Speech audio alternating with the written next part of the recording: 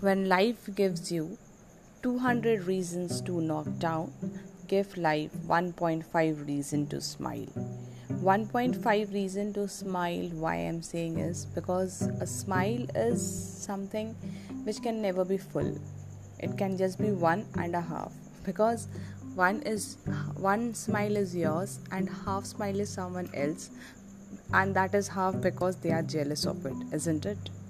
So this so happened in few days back only. Okay, let me start.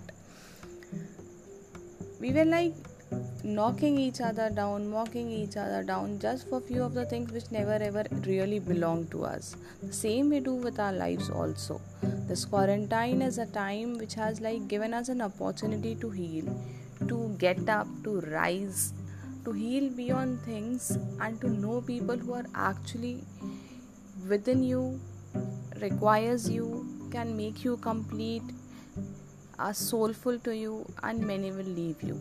So people leaving is just a part and parcel of life, but acceptance is the key. So the same thing happened in my life. Recently people left, and I don't regret. And when I say I don't regret, I mean it, because they left, it's their loss, not mine. We keep on nagging each other, we keep on like at times pulling up things as a band of elastic, and what does it happens after some time? When the band of elastic is like fully tightened from one side or fully pulled from one side, the other side becomes tightened and it gets frigid and things break.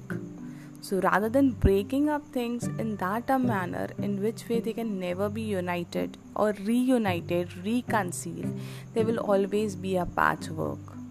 Anything which has been broken once cannot be sealed in the same way. Hence, take that courage and move out.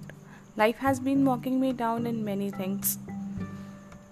Maybe career, maybe emotions. Yeah, I am an emotional person. So emotions do play a lot of fantasy feelings in my life, also known as onogami.